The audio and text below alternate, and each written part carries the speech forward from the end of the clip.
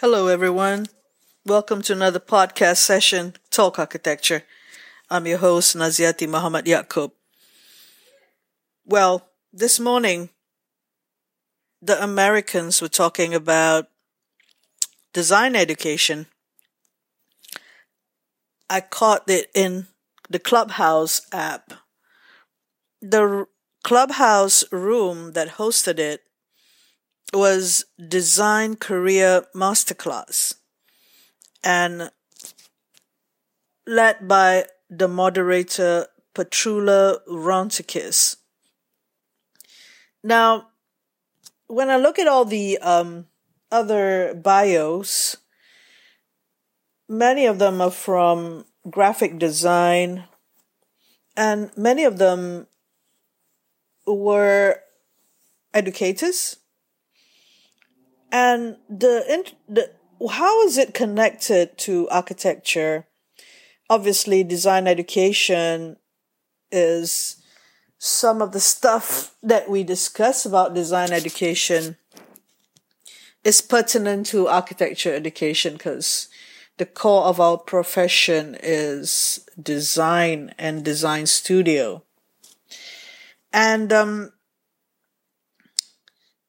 this morning's discussion was what I wanted to hear. And, because with time differences, we managed to catch it early in the morning, where in America is exactly the opposite. If it's 7 a.m. here, it's 7 p.m. there. So we've got to catch this conversation because you have to know the timing of people in America. They would be discussing it Thursday evening. That is the best time, I suppose, having gone through the whole week working, and they have so many ideas. So it's the end of the week where such conversations going to happen in the evening after dinner. And it's an after dinner talk, really. What was great about this Clubhouse room, Design Career Masterclass, with 711 followers. I hope to get into that. I just clicked the follow button. Is that the moderation is superb, meaning the invitation to they invited certain individuals, or these individuals are also the moderators, and they have futuristic ideas on design education. This is what we're looking for, these ideas. And keeping the conversation going on to pique our interest regarding design. We've got to, this is not even interdisciplinary. This is not even architecture and medicine, which is very difficult, to negotiate in terms of the commonalities are very, very few. But with other designers, such as graphic design, product design, industrial design to a certain extent, interior design, obviously, anything to do with the building, obviously, construction, quite obvious in what other things to discuss about. But this one, design per se, and the business of education. Now, the business of education, where does it run? It is run by universities. And what are universities? And one of the things that was debated was, somebody quoted his interaction with students, and the students were asking why they're paying for so much money, whereby they don't get the relevant learning experience. You can get the more pertinent learning experience through social media such as YouTube.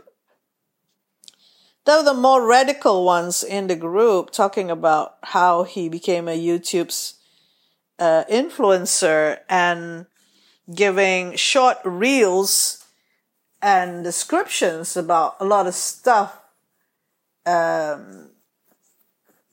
His name is Chris Do.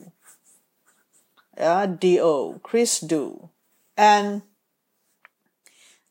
Future, his YouTube channel has something to do with Future. And he gives information on the how-to information, which is what you pay for this to be given in universities, that's what you want to know. And there was a criticism about academics just concentrating on writing books, and they're not really interested in teaching, which is what's happening in Malaysia as well. And I don't want to go into the Malaysian context just yet. I'm just going to peel away or take away what I learned this morning, that one of them asked, how come universities are not adapt to changes in how society is learning through social media? How come universities are really slow and to adapt? Yeah. So at first she asked this question, but Petrula asked this question. Her full name is Petrula Vrontikis, Vrontikis. She's available in LinkedIn. So, this educator asking those questions that I was thinking about as well. And when we want to have innovation in teaching, or we want to just basically teachers who want to teach stuff that promotes more creativity or creates a conversation, they're not really interested in that. They're interested in products and ranking, right? Publication. Yeah, that's what is happening, where the emphasis is on the ranking and publication. And not really on the teaching and innovation and teaching. I mean, they do encourage that, but that's not emphasized. And now I am hearing in America similar things are happening, and this issue of universities not adapting. She said that could it be that there are a lot of investment in universities, meaning that there are companies or multinational companies or businesses investing on some research maybe, or,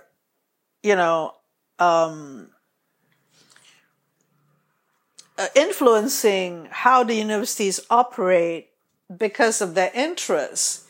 Now, this suddenly make me think maybe in medicine or engineering that's very much oriented to product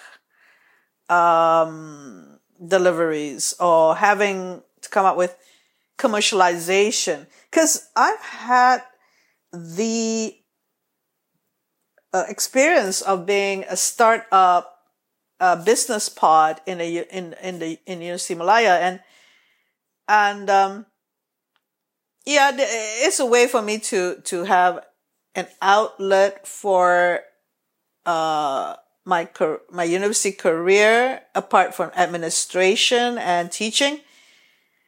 And there's another case study in National University of Singapore, which we visited, and we visited a bigger setup, a much more energized setup that produces more accelerators and business startups there among the academics and students. Now, one thing about students experimenting and commercializing, it's a good thing. I mean, the ideas can be continued after graduation. In University Malaya, we don't have emphasis on the student startups, more with academics, and even that, it's up to you, really. There are workshops. But, when you look at the whole thing about university, about teaching, and in particular about the design courses, in University Malaya, architecture is only one design courses. There are no other design courses. So I'd wonder about the other universities, how they are doing, the ones with many design courses, the related ones. And when you look at Malaysian education mimicking or referring to the ranking system, and this was set up by, Times QS ranking and Times Education. These are how it started and how the ranking is always evident. Who are the front runners? It's always Cambridge, Harvard, Yale. It's the usual universities are ranked, and then Oxford, yeah. And in the Asian context, National University of Singapore, they have their own thing, their own setup, their own context in their own country. So we sometimes trying to compete from a different context. And my criticism is basically, in University Malaya, architecture is very, very, very small, and it's in the faculty of built environment with property and construction related emphasis.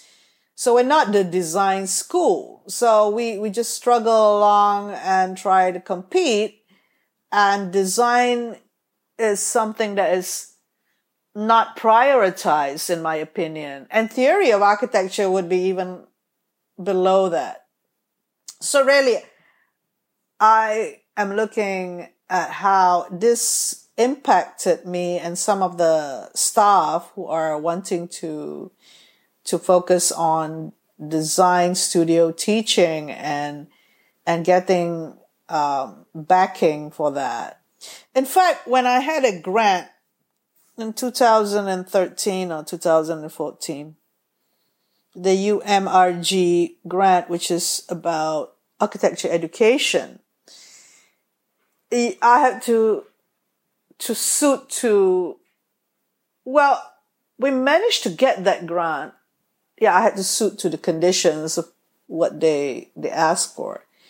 And I recall proposing 3 sub research under one big research, and one is on the making, or I recall is to do with the maker, and the other 2 is more on joint collaboration, and the other one is just on the studio education. What was noticeable is I managed to get the grant to help fund the publication for the school's book. It's 30,000 ringgit, and you don't usually get the amount of money. And it just depends on who is the one chairing the decision making on that grant. And this is in itself an interesting retrospection on how we survive in the bigger picture of design education, and how in the future design education is going to evolve. That was just a few years back, really 10 years back, and things are moving very fast. And I'm looking at doing a program where, under community engagement, where students could promote disability awareness through doing TikTok. Now, that's very relevant. It's that course is a university course, community engagement. but these are architectural students, so it's still very relevant because there's creativity needed. There is research on the subject. There could be interviews with what they want to represent, what they want to find out more, and impact on social media, doing social media to the public. Maybe they have been following social media platforms such as TikTok, Instagram, and Twitter, and Facebook. Not so much Facebook, as we know from this generation, but TikTok in particular, and how TikTok's not just about dancing around and twirling around. I mean, I'm not criticizing those things, but it's not about teenage, bubblegum material. I don't know. What do you call them? You know what I mean, I hope. But it could be something promoting business, TikTok, or it could be something promoting awareness. I've seen a few TikTok videos that were shared to me by a friend on awareness of certain groups. So this is something that are universities referring to that? Because I did podcasts is what I'm doing now. But, when I tell people I'm doing a podcast, there is not a flicker. Well, I don't see a flicker of interest. Then when I say, how many thousand downloads, just say I say 3,000 downloads I had since April 2020. Excuse me. Maybe, they're thinking, oh, you're not 1 million subscribers in YouTube. I mean, that's the general notion. But when we have a lot of downloads for a niche subject, such as architecture education, I'm not trying to, trying to say anything here, but the fact is, those who are appraising you for your key performance indicators, hey, I have about this 3,000 downloads and 100 episodes. It's just, and then, okay, I'm going to have to IP this for each one. Let's see what happens. And then when you show quantity, then they'll think, oh yeah, wow, that's a lot, But it's not something that you don't measure it in how it influences people. You do say that there are global audiences. Now, why is it so relevant to talk about this? Is because the ones that are making the decisions in the universities are still thinking of that professor producing books and thinking that will help society.